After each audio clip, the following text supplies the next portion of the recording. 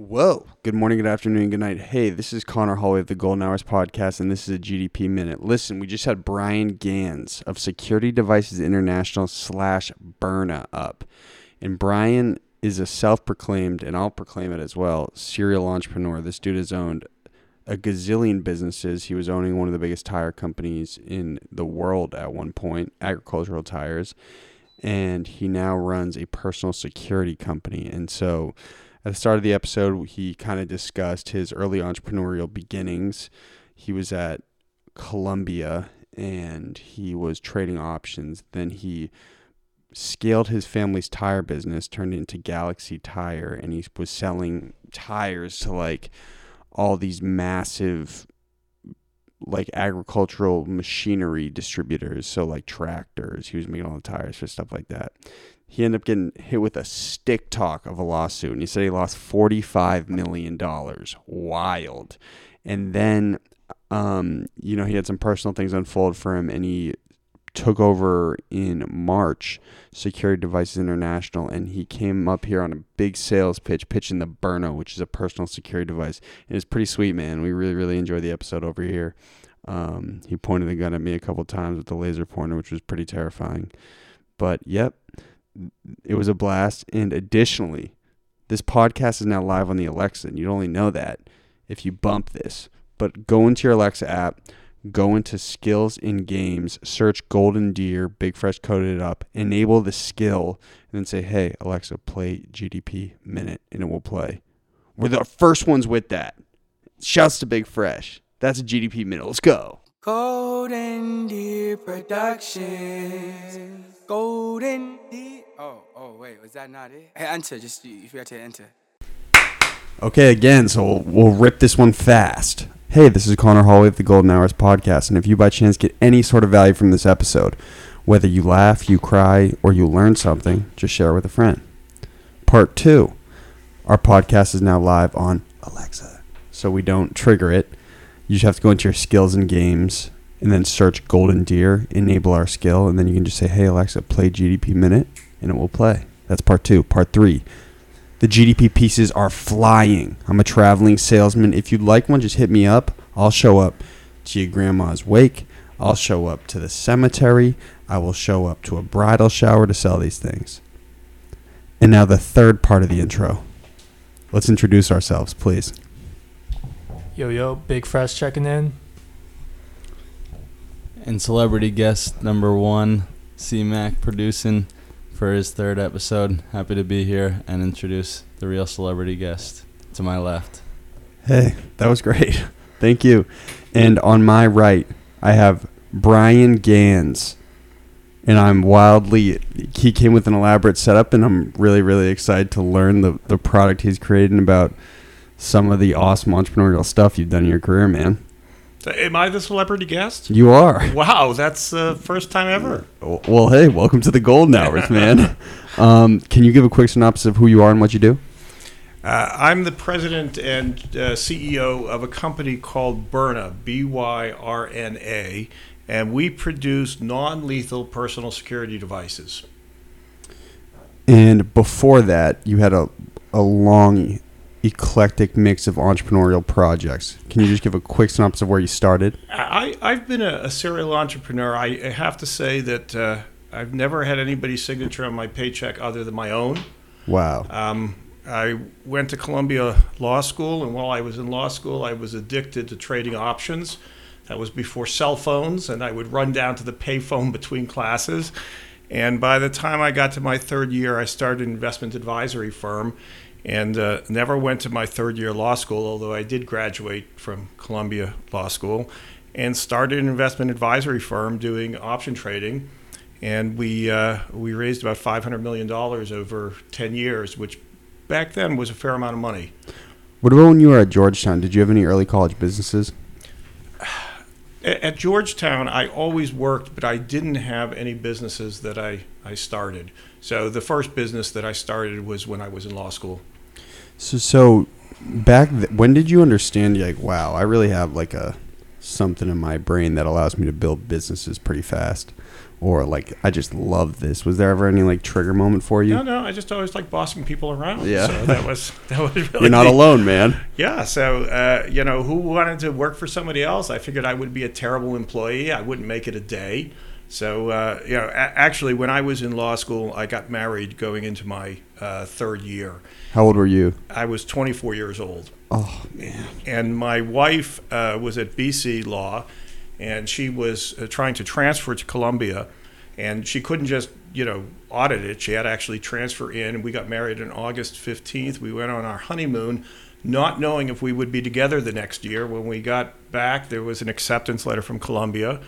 And you were pumped. And I was pumped, and we moved down to New York. And she took all the classes, and I started my first business with the understanding that if I could get it up and running, and I was making more than I would make as a first-year lawyer, I would keep the business running. And if not, I would interview and get a job at a law firm. And thank God that things went well.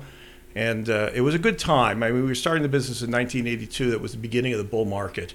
And this is like early Wolf of Wall Street days, kind of. It was exactly Wolf of Wall Street days. Okay. So it was a good time to start off.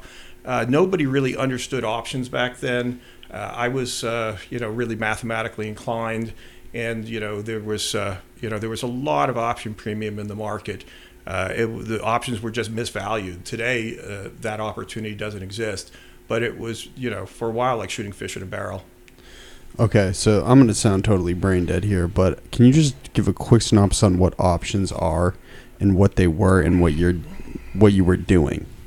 Okay, so options are... I'm not a finance guy. I am a marketing guy, but the numbers, man, oof. Yeah, we always made fun of you marketing guys over in finance.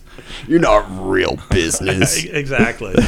Exactly. No, an option is the right to buy something else. You have an option, a call option is the right to buy something, an underlying security or stock in this case, and a put option is the right to sell something to somebody. So if I have a December 21 call with a strike price of $30 on a particular stock, that gives me the right to buy that stock at $30 anytime prior to expiration on December 21. So that option may only cost $2. If the stock goes to 40, I can make $8 on a $2 investment rather than trying to put up $30 to own the stock and have the opportunity to make 10. I get it. Kinda. You guys get it, right? I got you. C-Mac's a big accounting guy. So. Yeah, but that business was 30 years ago, so that's okay. Now you can do all that on Robinhood. I was doing it just the other day, actually, for the first time. Oh, and actually, if you send me a link to Robinhood, you can get a discount. A free stock, I believe. A free stock? Yeah. All right, let's do it. All right. Seems like a good business idea. Okay, so you're 24. You're at Columbia Law. You're trading options. Then when do you start ushering into like that big business? You know what I'm saying? When do you start realizing, wow, like this is kind of a gift of mine. I think I could probably elevate my career pretty fast. Well, we built the business. I had two partners. We built the business up pretty big. We went through the stock market crash in 1987, and a number of our clients pulled out. We were running money primarily for big corporations. We had money with Hallmark, NCR, Con Edison. So most of our clients were corporations. And after the stock market crash, a lot of them got out of this game. In 1991, the market crashed again, and at that point we had made a lot of money. And my partners and I decided to. Were you feeling fulfilled by the work? Yes and no. I mean, it had gotten a little bit old. We decided to shut down the business. At that point, I was at the ripe age of 31 years old, and take a few years off. And I decided to do all the things that I'd wanted to do. I got my pilot's license. I got my scuba diving license. I bought a antique Austin Healey. And so you were just balling. Yeah, I was just having fun, and I was trading my own account. And you were married. I was married, and one day my wife comes home, and I'm sitting on the couch in my underwear watching Rocky and Bullwinkle, and she just looks at me and she says, no, this is not going to work. Together, yeah, man. Exactly. You need to get a job. And at that time, my dad was running a family tire business up in Boston. We were living in Westport, Connecticut at the time. And we decided to move to Boston. You grew up around here, though, right? I did. I grew up in Belmont. Okay. Do you know the Tossi family? Yeah. They own the Belmont Car Wash. Yeah. I don't know them personally, but I know of them. The guy, when I was doing some research on some of the stuff you were doing, we had a Paul Tossi up here who actually ran his family's car wash and then ended up becoming a crazy entrepreneur as well. So there were some parallels between your story, but continue. Sorry. Yeah. So we moved up to Boston at the time. The business, which was a family business started by my granddad, was doing about $19 million in sales, and we were basically in the agricultural, industrial, and construction equipment tire market, and we were a reseller. So my dad was kind of an amazing deal guy, and whenever there was a great deal around the world, he would buy it up for pennies on the dollar and then make a business out of disposing of it. So when the Alaskan pipeline was finished, there was a huge amount of earth-moving tires left over. He went and he bought them all up. How did he find the deal? That was his gift. I mean, he just had a nose for deals. He was like, I know there are extra tires up there. Let's go up there. When the Somoza regime fell in Nicaragua, there was a huge stockpile of tires because he was getting kickbacks from one of the major rubber companies here in the U.S. that I won't mention. But my father went down there and bought all the tires from the Somoza regime. There was another rubber company that ended up with a bunch of tires that just failed in cold weather. And he ended up buying those and selling them into the Middle East. So that was sort of his business. You had like a sixth sense for finding. And wherever there were mistakes. So if Goodyear in France produced too many tires, it was difficult for them to get rid of because they didn't want to flood the market. And they knew if my dad bought them, he would be very careful about getting them into the market. So he would pick up on the mistakes made by the major rubber companies. But with the advent of computers, production planning got much, much better, all these MRP systems, and those deals started to dry up. And by the time I came into the business in 1991, that business had really disappeared. And, the business had been stagnant for years. I think he was at the same level of sales for 5 or 6 years. How old was he at the time? My dad was 24 years older than me, so he was 55. Okay. So he was looking for deals, and that business that he had just didn't exist anymore. A couple of years earlier, though, he had bought all of the molds from B.F. Goodrich when they went out of business. So your dad was a schemer. Yeah, and he really didn't understand how to make tires at all, but he bought all of the agricultural molds from B.F. Goodrich, which when they decided to get out of the agricultural tire market, and they were the biggest seller of agricultural tires in the United States at the time. But, you guys are too young to remember this. At the time, they had come out with a passenger car tire called the B.F. Goodrich Radial TA. It was a tire with raised white letters, and every kind of hot rodder and sports car guy had to have them. Yeah, I've seen. I think Speed Racer had B.F. Goodrich tires, right? Exactly. So when B.F. Goodrich decided to get out of the business, he bought the molds, and he tried to get the major rubber companies to produce tires for him. And the theory was good. They've got a lot of excess capacity. Why don't they use it up producing tires for my dad? They all decided that they didn't want the competition. So it was impossible for him to put the molds to work. When I came into the business, what we decided to do was to pivot. And we were really going to become a manufacturing company. So I sent out, there was no email at the time, I sent out a fax to the 133 private tire companies around the world, explaining that we had bought these molds from B.F. Goodrich. We had our own brand name, which was Galaxy. And we wanted to produce molds. Were they interested?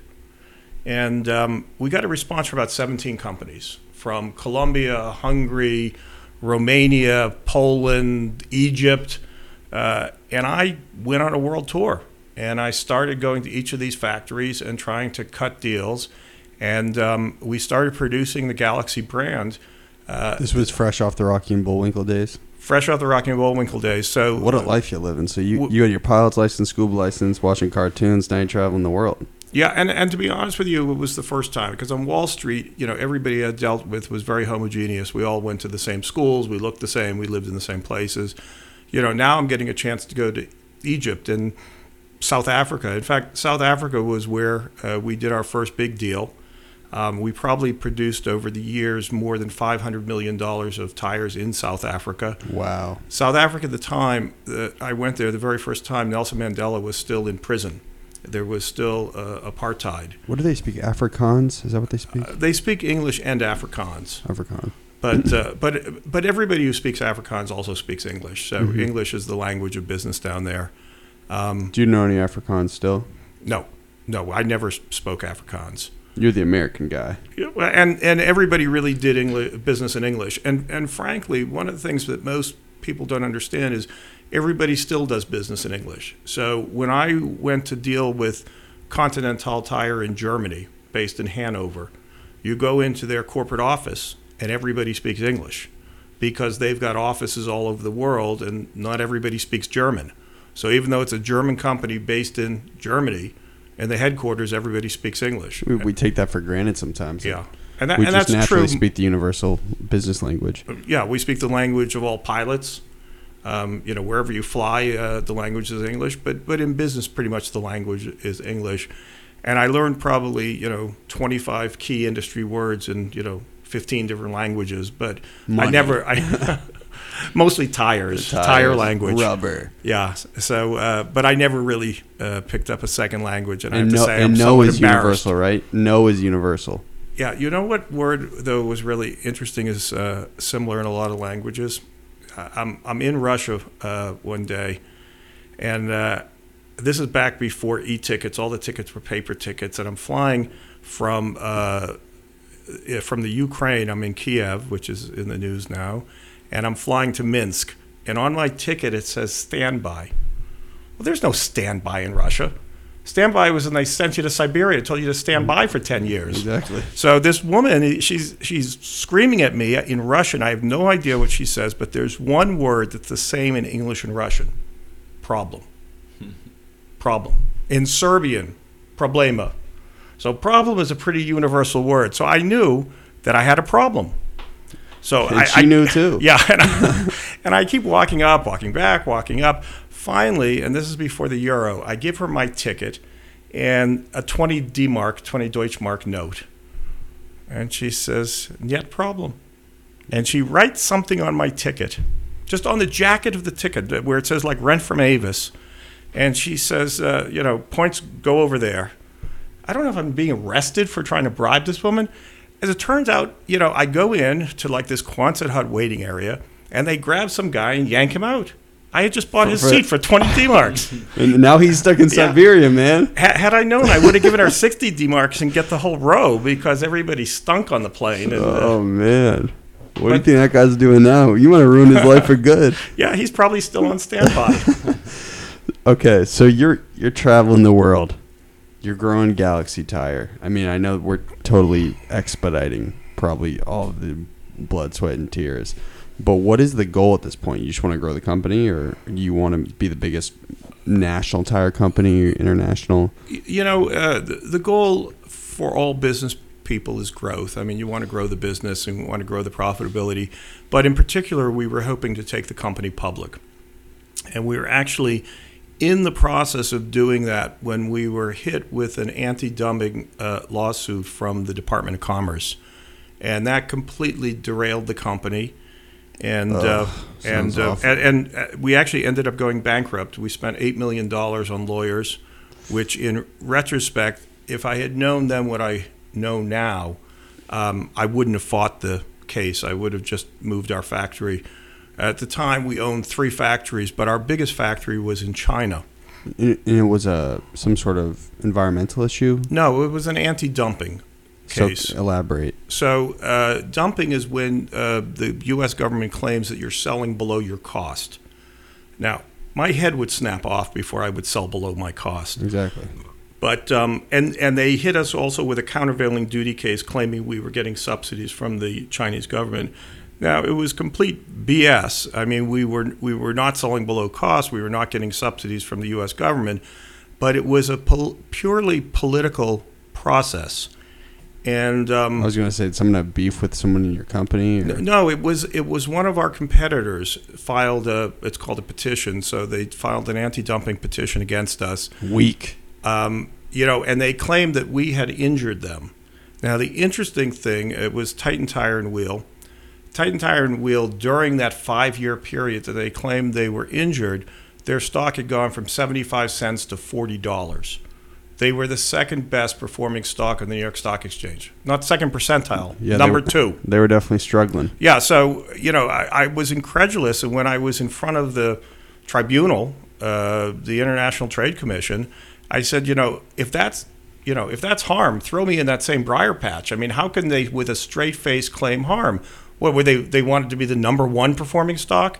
But again, it was a very, very political situation. And, when I went there, he had a unionized company, and there were 500 union workers sitting in the courtroom. Who's he? This is the CEO of Titan? CEO of Titan, a guy named Maury Taylor. I don't even know if he's still alive. And all of the senators and congresspeople can come in and make a statement. So this is their chance to get in front of the camera. So this case got that big? This was a very, very big case. It was very public? Yeah. Okay, this is before we're born, or? Yeah, this was in 2006. Okay, well, I was 11. Okay. How old were you guys? Yeah, I was 10, so wasn't paying much attention. Okay. So, each of these senators would stand up, and it's a chance for them to, show their, anti-China bona fides. And they would point to me and they say, you know what's wrong with America? Mr. Ganz, that's what's wrong with America. He took American jobs and sent them to China. The fact of the matter is we had been trying to buy a factory in the U.S. for years. And every time Goodyear or Firestone or General Tire shut down a factory, we tried to buy it. But what these companies would do is they would sabotage the factory so that it couldn't be used again to make tires. So with an acetylene torch, they would burn a hole in every press so that these things became unusable because they didn't want somebody else stepping in. They didn't want the competition. So, as much as we wanted to produce in the U.S., we were just thwarted at every turn. And the only way we were able to produce was to purchase factories overseas, generally through the privatization processes. Which was pretty common at the time, right? Yeah, it was very common. So there was never a single job that we moved from the U.S. And in fact, when I joined the company, there were 21 employees. At its peak, we had 3,300 employees. Wow. Of which 500 were in the U.S. So all the design, development work, was all done in the U.S. All the labor was just done internationally. Exactly. So just for clarification, when you say you're the biggest agriculture tire company, that means like for tractors and bulldozers, you were the ones producing the tires, correct? Yeah, and we weren't the largest, but we were the largest that was focused solely on this type of product. So our big customer was John Deere, Caterpillar Tractor, Case New Holland. So big tires. Big tires, industrial tires used on, farm vehicles and on earth-moving equipment, on, anything that's used by a business. So we were actually a very, very good barometer for how the health of the economy was.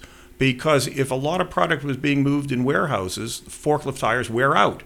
When the forklifts aren't moving that much, they don't wear out. When trucks are moving, tires wear out. Same thing with produce, right? Yeah. So we could see from our demand, what the real strength of the economy was. So I would always talk with my friends who were still on Wall Street. They'd always be asking me how my business was going because they gave them a good window into, what the economy was going to show for numbers. What were your friends thinking at this time that you were like kind of heading up this booming tire company and they're all still like on the Wall Street 9 to 5 crazy hustle? You know what? All my friends made a lot of money on Wall Street, so I don't think anybody was jealous of me. So what I did was a lot of fun, and I think had we been able to take the company public, it would have really been a big win. I ended up, at the time we went bankrupt, I probably had about $45 million of stock that disappeared. So it could have been a big win. Unfortunately, we ended up with a big loss. The only positive that came out of it was that we paid off all of our debts. Nobody lost any money other than the shareholders that were mostly family. Was there any like aha learning moment for you from the whole process, or? Yeah, don't fight City Hall. Okay. They're the real boss. Yeah. And so, and at the end of the day, I ended up with my brother buying one of the divisions of the company. And we bought it for $16 million. We sold it for $66 million 3 years later. So we made back a little bit of what we had lost. Which division was this? It was the solid tire division. So these are solid tires that go on forklifts and other industrial pieces of equipment. And with it, we bought the factory in China that was at the heart of this whole thing, because the factory was somewhat toxic. You couldn't make anything in that factory and ship it to the U.S. anymore because the duties were 44%. So solid tire as opposed to like a treaded tire? No, solid tire is opposed to a pneumatic tire, so an air-filled tire. So instead of being filled with air, it's just a completely solid rubber tire. And is that somewhat of a specialized product? It's a very specialized product. So it's a relatively small market, very specialized product. It frankly was not as complicated a product to build as pneumatic tires. And we ended up, selling the factory off in China. We ended up selling the business. So, 3 years later, 2012, I bought the company at the beginning of 2010 out of the bankruptcy court, and we sold it at the very end of 2012. So almost 7 years ago now. What was your day-to-day like when you started getting hit with all these suits? Like, were you just totally stressed all the time, or like, were you just pissed? I was spending a significant amount of my time in Washington, D.C., trying to line up political support, because this was a purely political matter.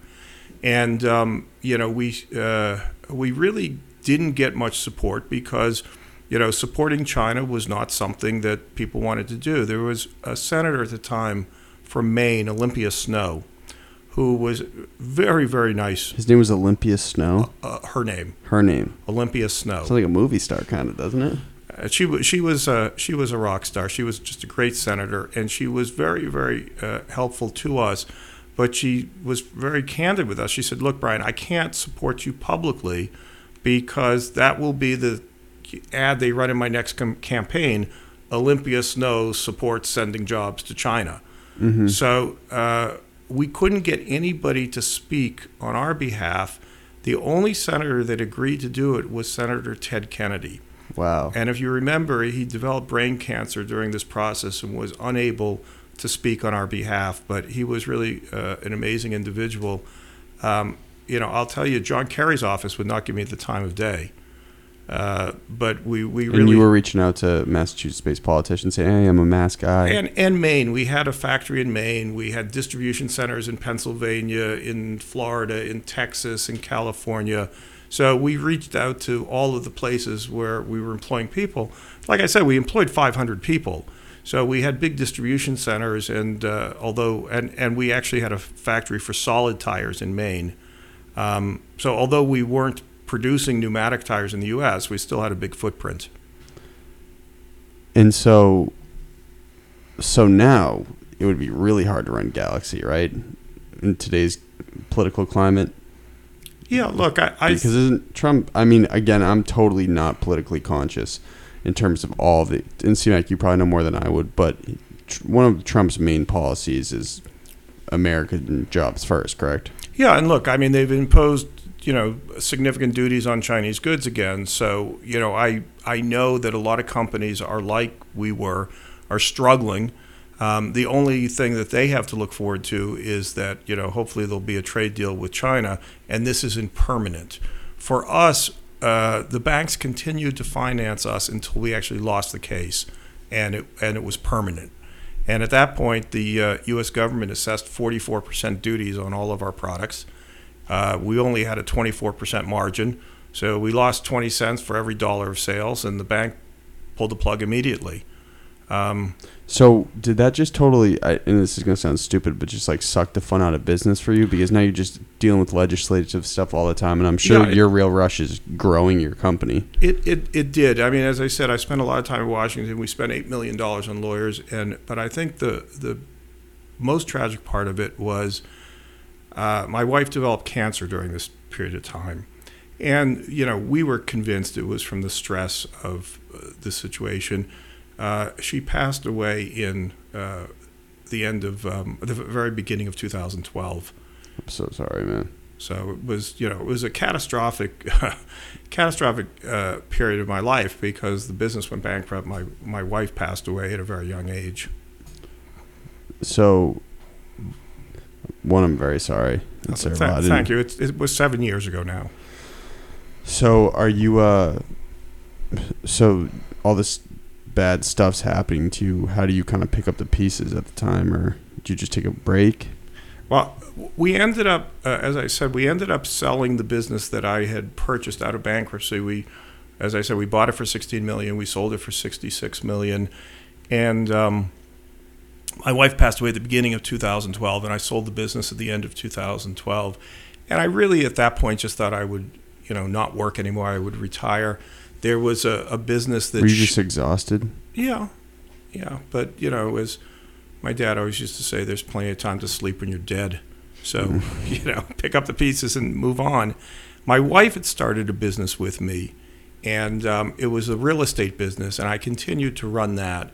That must have been nice for you, right? Yeah, and we still run it to this day, Scudder Bay. We own 250 rental properties in Massachusetts. Oh, just a little side project for you, huh? Well, just 250 units. Well, it's actually for that type of business. It's a small business. But when you're owning like a publicly traded company and operating that, how do you ever shut your brain off, man?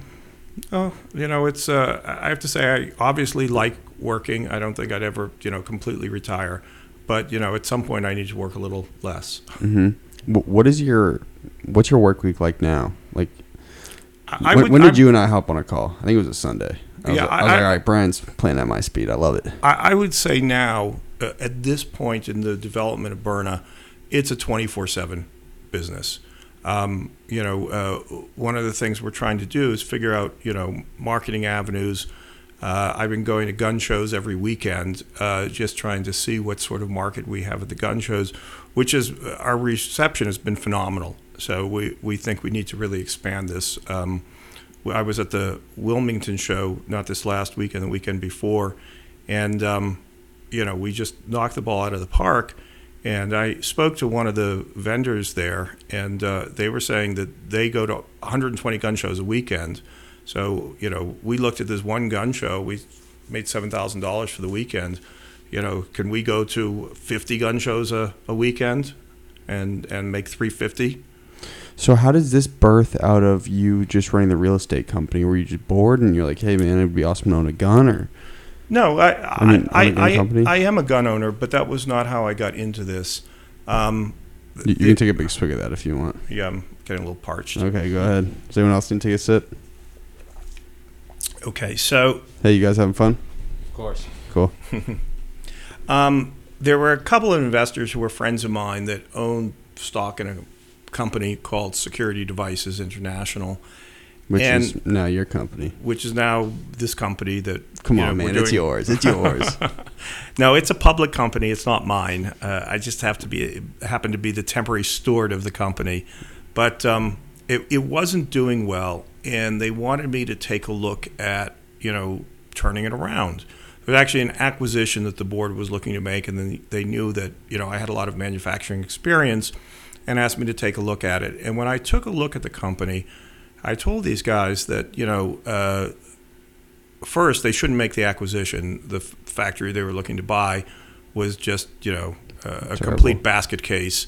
And they were, I thought the books were cooked and, they were just going to get themselves into big trouble.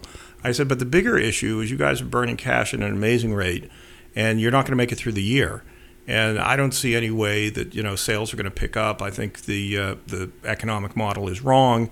and you need to make some changes. Before the Byrna, it was like an ammunitions company for the most part. Yeah, it made and it still makes what's called a 40 millimeter impact round. So it's a big honking round that's shot out of a grenade launcher actually, and you hit somebody with it, they drop like a sack of potatoes. But don't die. But they don't die.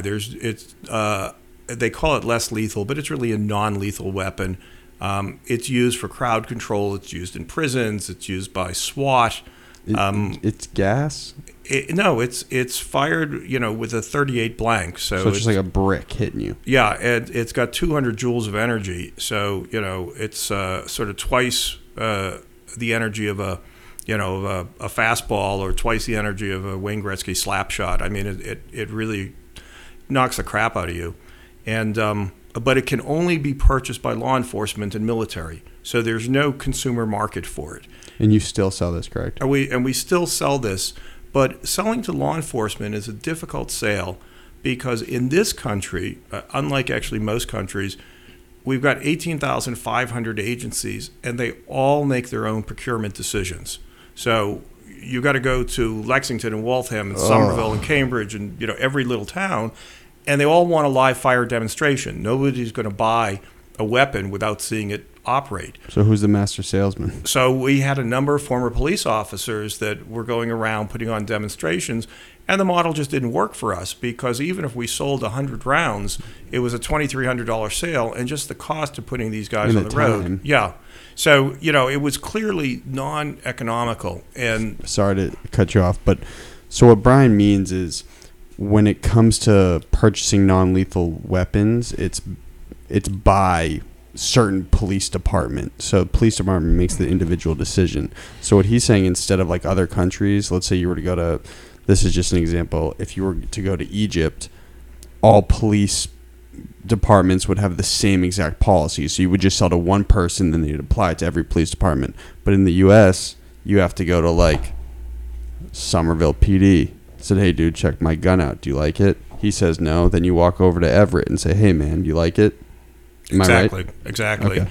So it was an expensive sales process, and we needed to pivot.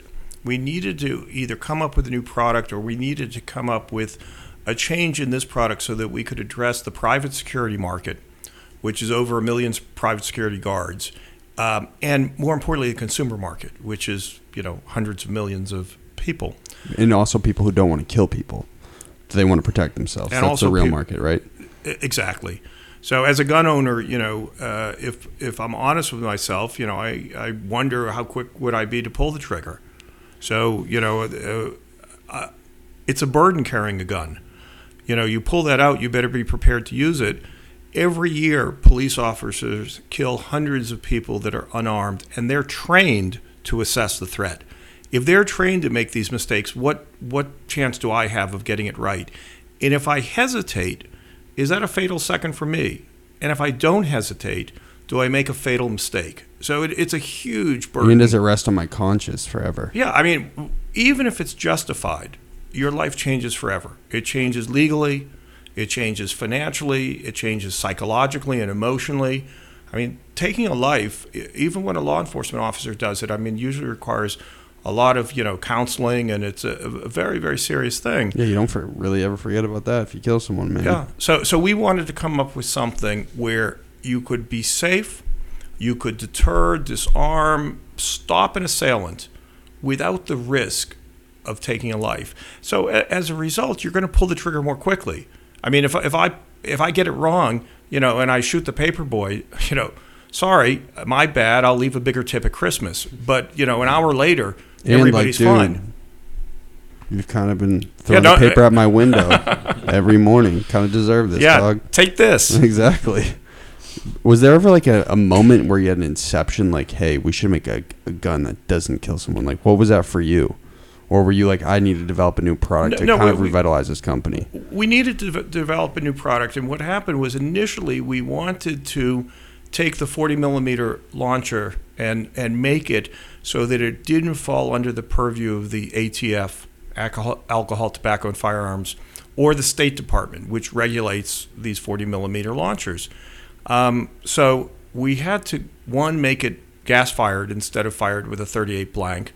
And we had to take the rifling out of the barrel. And for non-gun people, the rifling is what causes the bullet to spin. And the spin stabilizes it. So if it doesn't spin, it's a Tim Wakefield knuckleball. If it does spin, it's a Tom Brady spiral. And in order to have any accuracy, you need to have the bullet spinning. So without the rifling in the barrel, we couldn't really get the round to be very accurate. Now, I had met an inventor at the SHOT Show a couple years earlier who had come up with a concept for putting a tail fin on a projectile and causing it to spin as it went through the air. And I reached out to him to license the technology for 40 millimeter. And when I met with him, he said that this can be used for other things as well. And we discussed the possibility of putting this into a handheld device. Because I thought that the market for 40 millimeter was maybe, 10,000 Michigan militia guys that wanted to, shoot watermelons off their fence at 150 feet. But that the market for a personal security device that was concealable, that you could put in your glove box, your nightstand, that market was in the millions. It looks kind of swag. Yeah, and it looks very, very cool. It looks like a Glock. You know what? I carry a Glock 19, a 9 millimeter, and it was designed to look like a Glock. Yeah. And the dimensions of it are almost identical to a Glock. So this way is identical to a Glock. Just hold it up a little bit so we can get it in the $100,000 camera. This way is identical to a Glock. This way is identical to a Glock. It is a little bit thicker because you're shooting a 68 caliber projectile. So the barrel is a little bit bigger than it would be if it's a 9 millimeter or 45. Yeah, but if I was to see you outside and you point this at me without seeing the... Yeah, and look, I think that, that shit looks real, like a real when gun. I put the laser sight on, so I'll just put it on you for a second. But, and I think, look, if you're facing this and you get hit with one of our hard plastic projectiles, although the report on it is not as loud as a gun, it hurts like hell when you get hit. Does it knock the wind out of you? More. Breaks your ribs? No, it won't. It won't break the skin, won't break your ribs, but it hurts like hell. If you go on our website, there's a video of me getting hit with it in the leg. You're a sicko. You just signed up for that? Yeah. Look, I couldn't get anybody else to do it, so, the buck stops with me. I guess, man. But, if you look at that video, I'm saying a few choice curse words when I get hit. I think if somebody didn't know, they might think that they got shot.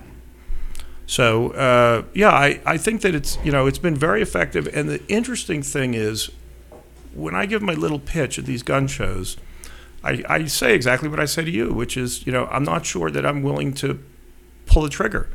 And if I'm not willing to pull the trigger, I ought to carry something that I am willing to pull the trigger. I used to carry my Glock all the time.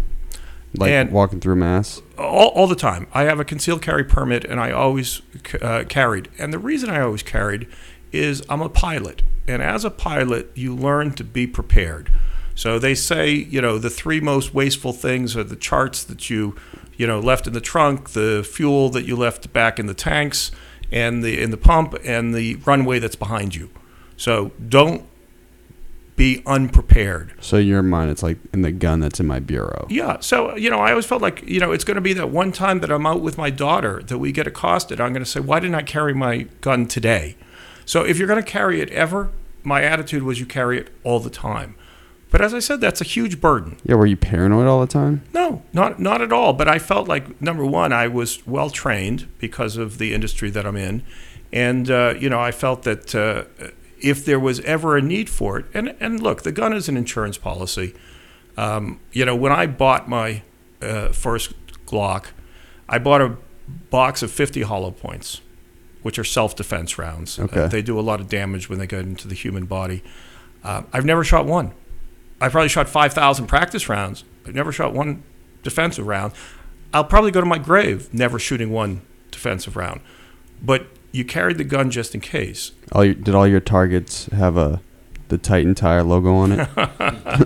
No, but that's a really good idea. Yeah. So, with this, which I now always carry my Byrna, I feel like if I get into a situation where I need to use it, I'm not going to hesitate. The launcher is extremely accurate. I'm more accurate with my Byrna than I am with my Glock because there's no kickback.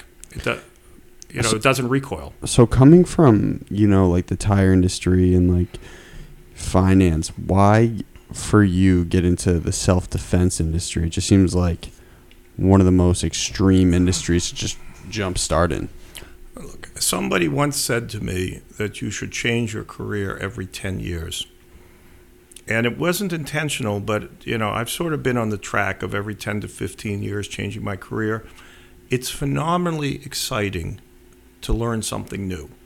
If I get involved with something, I want to be the most knowledgeable guy in the room. And it's just fun. I mean, it's just, I'm one of these guys that, my favorite channels are the History Channel and Curiosity and Discovery. And I just like learning new stuff. And learning a new industry was great. But the business principles that I applied in all of my businesses apply here. The same. So manufacturing techniques are manufacturing techniques. I mean, I need a different research and development team, but the process is the same. Marketing, the process is the same. So, a lot of what I've learned over the years I can apply to this business. And at the same time, I have the fun of learning something new. And I have to say, of all the businesses I've been in, this is the first one that's really kind of sexy. I was going to say, this is probably the most chaotic. You probably met some crazy people at these gun shows. Yeah, and look, we worked you said, with... hey, man, you should buy the Byrna. We can't really trust you with a real gun. We worked with a lot of law enforcement officers, and I've done a lot of training with law enforcement. And, one of the questions we get a lot is, why are there so many, fatal shootings? Why are the police using their sidearm? And what most people don't understand is they're trained when they shoot to kill. They're not trained to shoot to wound. It's just not part of their training. It's not like the movies where, say, hit them in the legs. They're also trained that when somebody's within 21 feet, that they're now in the zone where they're authorized to use deadly force. Let's say the fatal range. Yeah, and the reason it's 21 feet is that they determined that at 21 feet, an assailant could get to the officer and take his gun away from him before he could actually deploy it.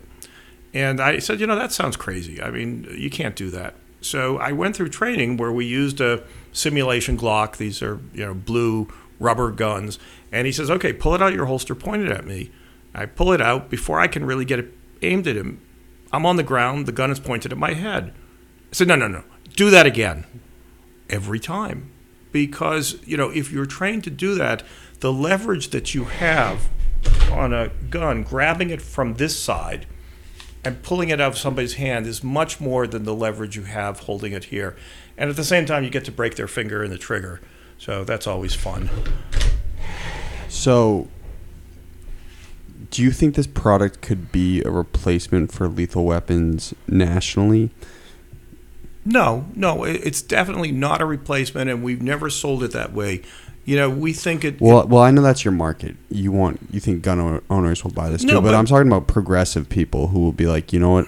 We hate gun violence. We hate police force. Maybe this is an alternative. Look, the police have what's called a continuum of force, and they start off with a voice command. Drop the weapon, get on the ground. Halt. Whistle. Baton, nightstick, mace or pepper spray, taser, all the way up to their sidearm. Now, unfortunately, what's happened a lot is the police sort of skip all these steps and go straight to their lethal weapon. And we think that there should be, increased training to get police to really use the continuum of force. Oh, so this is on the spectrum. Yeah, exactly. So, but we think that for civilians, they should also have access to a continuum of force. So most people have either, pepper spray or a baseball bat, which is close quarter combat. And, you miss with the pepper spray, you're in deep trouble now because this guy's on top of you. With the Byrna, you can defend yourself at standoff distance of 30 feet, 40 feet, 50 feet. So before the situation escalates. The other thing is because of the form factor. In other words, it looks like a gun. 95% of the time, that will be sufficient. So we've already had a number of real-world incidents. We've only been marketing this and selling this for around 5 months. But we've already had a number of people tell us that they've used it in the real world. More than 50% of them never fired it. They just pointed it at somebody, and that was sufficient to deter the attacker. In a few cases, they fired the hard plastic rounds, which is what? So the rounds we have hard plastic. We have what are these? These are Byrna Black, and that's filled. Just hold it up. Yeah. So this is filled with OCCS. Oh, no, these are actually the hard plastic rounds. So if you can see this, this is just it's like a hard plastic BB ball. On steroids. Yeah, and it's 3 grams of a very hard plastic, and it hurts like hell, frankly. Did you hear that clinked? Like imagine, and how fast does this thing shoot FPS? About 300 feet per second. So we've got a mag release right here. Okay, this indicates that there's still one in the chamber. Okay, watch where you point that thing, Bry. Okay, so I load my launcher with 2 hard plastic rounds, and then the third round is the chemical irritant round.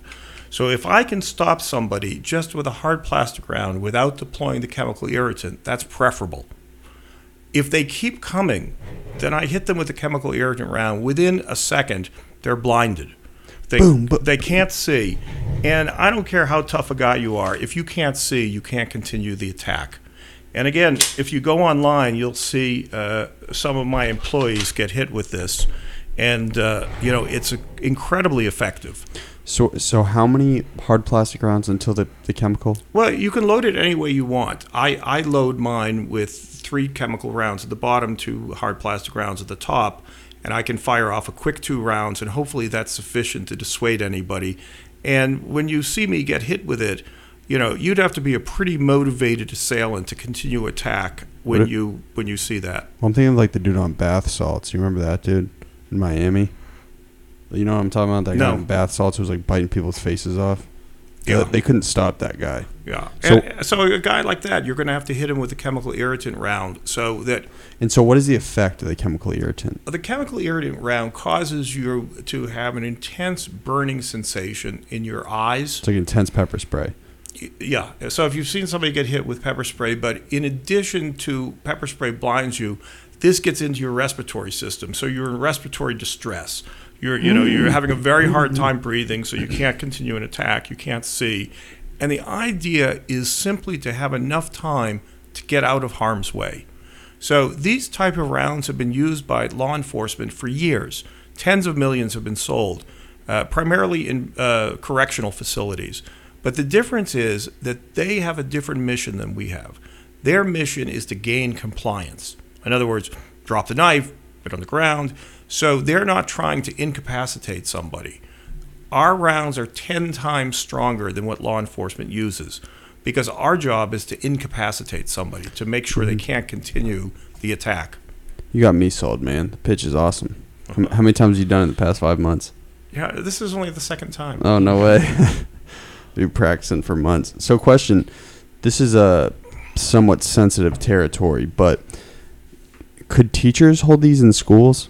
You know what? One of our board members is from Florida, and she's has been talking to the Department of Education down there. If you remember, after the Parkland shooting, they passed a bill allowing teachers to carry firearms in the school if they're licensed. Very few teachers actually want to carry a firearm in the school, and frankly, I think it's a bad idea because if you introduce, tens of thousands of firearms, there will be some sort of mistake made. I mean, whether the gun is dropped and it discharges or a kid steals it, I think it's a bad idea. On the other hand, right now they tell the teachers to, throw books at the assailant. I think, arming the teachers with something like a Byrna can allow them to actually defend their kids and again, buy enough time for the school resource officer or the police to get there and to dispatch the assailant with a lethal firearm. So, yeah, and also, I mean, at least for the first 5-10 years this is in market before people are calm and they understand the product, a teacher holding up a gun to an assailant might be enough. Yeah, again, that's the reason that the form factor is a gun, and that's the reason we developed something to look like a gun. And we're hopeful that at some point, some of the major manufacturers will have us develop a white label product for them that looks like one of their pistols. Hey, you guys been awfully quiet. Sorry to shut you out. Questions? I'd love to hear them. I mean, you mentioned how the U.S. is one of the only nations where the law enforcement is kind of segregated by town, whatever. So do you guys move internationally at all? Like, are you pushing yourselves to the law enforcements in other nations, or are you trying to make it more of a consumer product? And would that be an easier pitch for you? No, look, law enforcement is a tough pitch no matter where you are. It's a long decision-making process. It's got budgetary constraints. The low-hanging fruit is consumers. And right now, the big issue for us, frankly, is ramping up production. So the second quarter this year, I think we produced 144 launchers. The third quarter, we produced 1,689 launchers. This quarter, we're going to produce around 3,000 launchers. So you're doing your job, man. Yeah, and hopefully we'll be up to 6,000 next quarter. So right now, we're really focused on the low-hanging fruit. And we think there's three legs to our stool. It's consumer, it's private security, and it's law enforcement. And it's going to be in that order. Law enforcement last. Law enforcement last. Although we did get our very first order last week from private security, a large, healthcare organization that has a lot of urgent care centers and has armed guards. They bought 25 as a test. And we're hopeful that this will lead to, significantly larger orders. And we actually got our first law enforcement order last week as well. It was just for 2 launchers to try. Were you pumped? Yeah, I was pumped, although this is not really the launcher designed for law enforcement. I mean, this is a consumer version. We will be coming out with a slightly more powerful version for law enforcement. It'll shoot a little bit faster. It will carry more rounds in the magazine. It'll have a few other bells and whistles that are not on the consumer version. And it'll be a little bit more expensive. But with regard to other countries, we have gotten some large inquiries from law enforcement. And when you which country specifically? I can't say, to be honest with you. I mean, we're a public company, and there's only certain things I can say. I was going to say, if it's Russia, you got to tell somebody, man.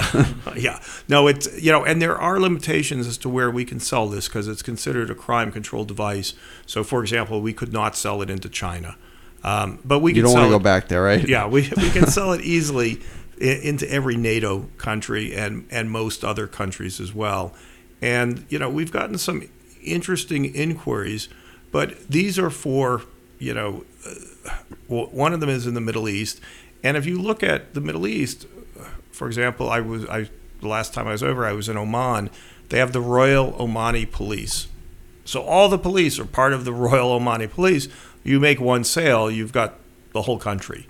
So I think, like wearing all gold. You got to make some like gold burners. Yeah, we'll have to customize it. But I do think that that's going to be sort of, several years down the road before we're going after the law enforcement market. And I think, you're right. At some point, the public is going to demand that law enforcement really focus more on less lethal or non-lethal. In the U.S., almost every law enforcement officer carries a lethal weapon. Only about 10% carry, non-lethal weapons. On the other hand, when you go outside the U.S., it's almost completely reversed. So most law enforcement officers do not carry a lethal weapon. Only SWAT and rapid response teams carry lethal weapons, and most law enforcement officers, beat cops, just carry a non-lethal weapon. Big Fresh. See, Matt, great question. Big Fresh, anything? So how long have you been running this company, Berna? Or SDI to start? Yeah, Security Device is actually the name of the company, and our stock symbol is SDEV, Sierra Delta Echo Victor. Okay. But I've been the CEO since March. I was the executive chairman of the company, so I was involved in sort of the strategic aspects of the company, but not in day-to-day management prior to that. So I came on board as described as a consultant, and then became chairman of the board, and now I'm, chairman and CEO. Then you got to follow up, right? Yeah. So compared to a polar opposite industry like tire manufacturing, do you find that there are any like similarities, or are they like just two completely different beasts that you kind of have to like learn to control on their own? Look, there's two big issues with any company like ours. In other words, a company that manufactures a product, and that's manufacturing and sales. And most of the techniques that you use for manufacturing are the same, no matter what you're manufacturing. I guess maybe if you're manufacturing something that's completely chemically oriented or food process, it might be more difficult. But this product is not dramatically different in terms of the skill sets required from a manufacturing standpoint. It is the first B2C, business to consumer business that I've run. Most of my other businesses were B2B. So we sold other businesses, we sold dealers. So there is a little bit of a difference. We've never had to, and of course, we never had to use social media.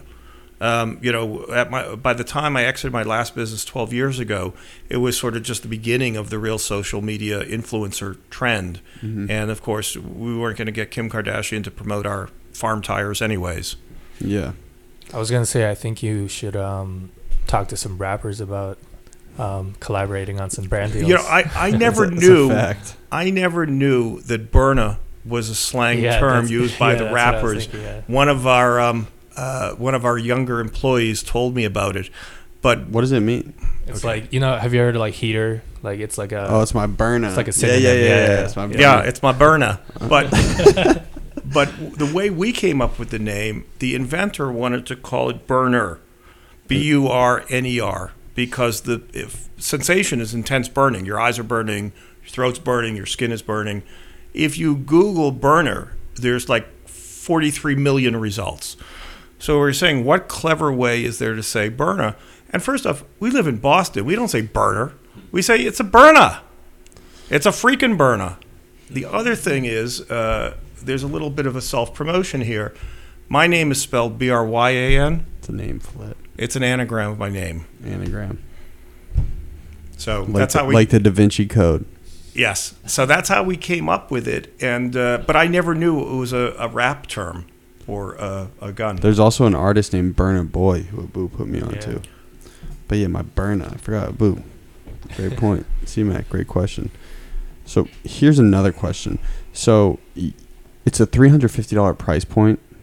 And so a young professional could afford that. $350 purchase, you know what I'm saying? Someone making like $60,000, $70,000 a year, they'd be like, okay, I could buy that.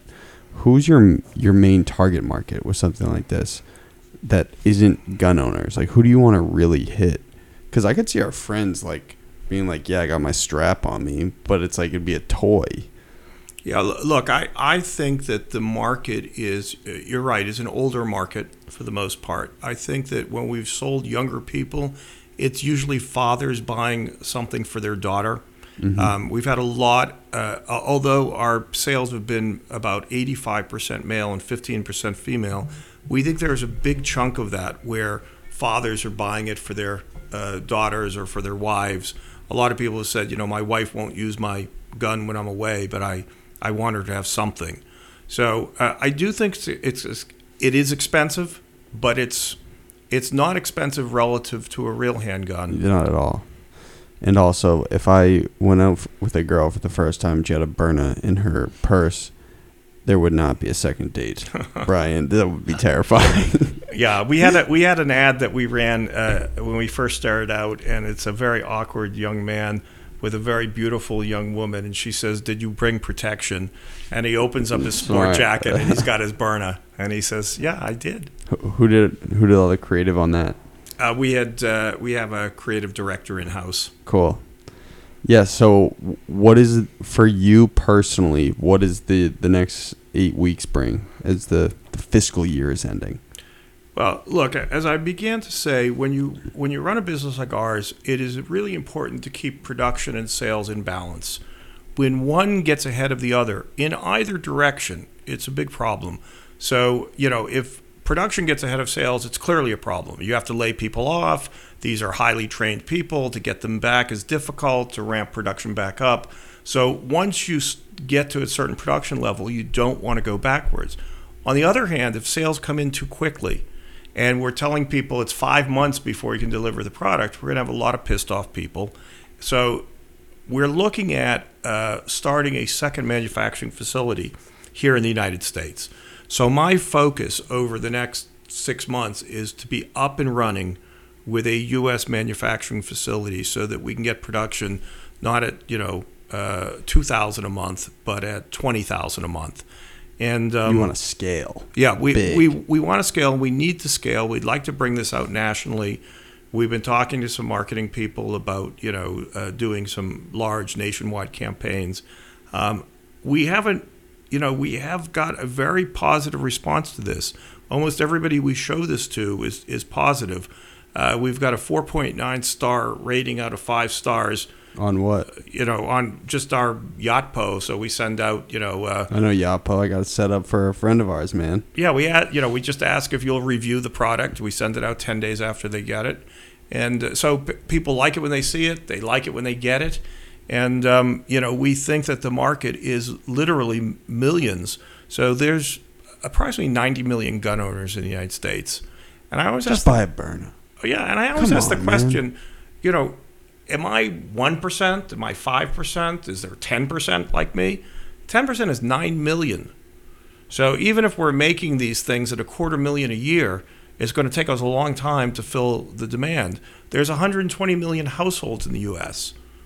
How many would want to have a Byrna right in their drawer? Here's the pitch. Let's hear it.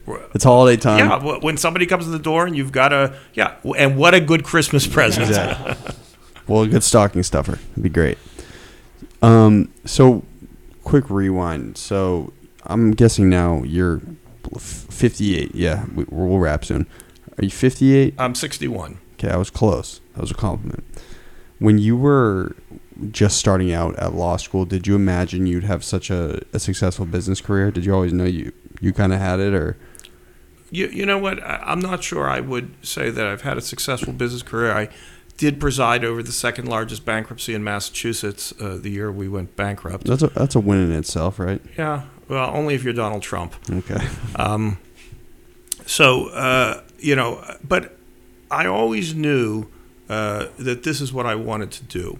And I always had confidence that I would be successful. I think, to be honest with you, I probably had more confidence at 24 than I have at 61. Now that I'm a little, I'm a battle-scarred veteran. Mm-hmm. When you're 24 years old, you believe you can do anything. And, we did a lot of stuff that, in retrospect, I probably wouldn't have done if I had known then what I know now. But I'm glad I did it. We were successful. And I think a lot of young entrepreneurs, the thing they have going for them is they're willing to take risks. They have a lot of confidence in themselves. Sure, some will fail, but, dust yourself back off and get up and do it again. And, I have to say I chose the right path for myself. And, my dad always said to me, if you find something you like to do, you'll never work a day in your life because every day will be fun. And, it was great advice. I don't think everybody should be an entrepreneur. I don't think a lot of people have the intestinal fortitude for the ups and downs that go with it. Especially early, right? Yeah, but look, I think that's the time to take the risks. Well, for you and your experience, have the ups and downs been most tumultuous and severe at the inception of your companies? Yeah, I think that's right. I think early on, I describe it as, a ladder where the first rung is too high to reach. And you need help, or you need a little bit of luck, or you need some way to get on that first rung. Once you're up on the ladder, climbing the rest of the ladder becomes easier. But getting something started is very, very difficult. And getting it started from nothing, I really take my hat off to all these young entrepreneurs in the tech space. It's just simply amazing to me knowing what it takes to scale a business. When you look at these firms that, over a couple of years, particularly those businesses that produce something, are doing billions of dollars in sales. So how are you gonna get that? How are you gonna get like a big tech startup crossed over with the Berna? Because you're in the same area as like Cambridge. Is that on your mind at all? Or well, I do think that there's a lot of interesting tech that we'd like to build into subsequent versions of the Berna. I think we're looking at building in a camera, so like the police, you could record what happened because or selfie cam before you pop somebody. Like, yo, watch this dog smack. Yeah, or something that ties to your phone and calls 911 when you fire it, so that you could put it on just a practice position where it wouldn't call 911. But if you were out using it, for self-defense, you'd clearly want law enforcement to come to the scene after you hit somebody with the Berna. Okay, one more quick question. You guys have any other questions? Hey, I've really enjoyed this. Thank you very much. Well, Connor, thank you. I really enjoyed coming out here and talking with you guys. So, what for anybody who's looking to get started in the personal security industry, which is so specialized, what are a couple of things that you'd recommend they learn beforehand? Look, I think personal security industry, is a broad industry ranging from, things like the Ring doorbell, which I thought was just, ingenious and, has been an enormous success. There's been a lot of alarm systems that have copied that. But if you're going to get into the segment that we're in, you really need to have some law enforcement background or private security background, because it is a regulated industry, and there's a lot of specific knowledge for the security industry. What you can do is, we've got a Berna ambassador program. We just got a call today, interestingly, from somebody who's setting up their own Berna ambassador website where they're going to try to sell it. And what it does is it gives everybody who buys with your code a discount and gives a I'm fee. familiar with the world of social media, man. Okay. Well, I wasn't. So this was so new to me. I said, wow, this is great. It's smart, yeah. Incentivizes salespeople. What has been more crucial to the growth of a couple of your companies? Your ability to personally sell or your ability to lead and manage a team? Yeah, I would say that it's probably leading and managing a team. I'm not a particularly good salesperson. Oh, Bryan, you killed it today, man. No, I want to buy one of these things. I believe in this product, and I'm just being honest with you about how I feel. But I'm not a salesperson by nature. As I said in the beginning, I like bossing people around. So managing a team, getting all the parts to work together, is really critical. We've got research and development, we have production, we have quality control, distribution, sales, even accounting, just to make sure that you're getting your books and records straight, legal compliance. So getting everybody to work together, I think, is a more important skill set, at least for me. You like being the facilitator. Yeah, the conductor. I like it. Okay. Any last questions from the two handsome men out back? I just want to say one more thing because I had to expedite it because I'm a salesman myself at the start. But these shoot, I already blew this pitch. These GDP season pieces, the one I'm going to give you, I think they're the best independent apparel in Boston. I think they're wildly comfy. They're designed by a great guy, and they're sold by an even more handsome man, myself. And I would love to sell them to anybody, and I will show up anywhere. That's the one thing about me. You guys will get it. I might be Mr. Young Anderson Cooper up here, but I'll really go sell you anything, anywhere. Nonetheless, Bryan, this is how we start and end the episode. So you say, hi, your name, right? Hi, it's Bryan Ganz. Oh, don't say it yet. Oh. Hi, your name. And this is my golden hour. We're going to put that at the start. Then hi, your name. That was my golden hour. We're going to put that at the end. Okay. We ready? Yeah, which camera you on us on, Big Fresh? This one. Okay, whenever you're ready, Big Bry. Hi, this is Bryan Ganz, and this is my golden hour. Nice. Hi, this is Bryan Ganz, and that was my golden hour. That was perfectly executed, man. Thank you. Thank you. That was great. And we'll send you one of these, Connor, and I expect you to be wearing it with, when you're out I'll do it there. every episode. Like, don't say anything mean about the show, man. Perfect. Great. Thank you.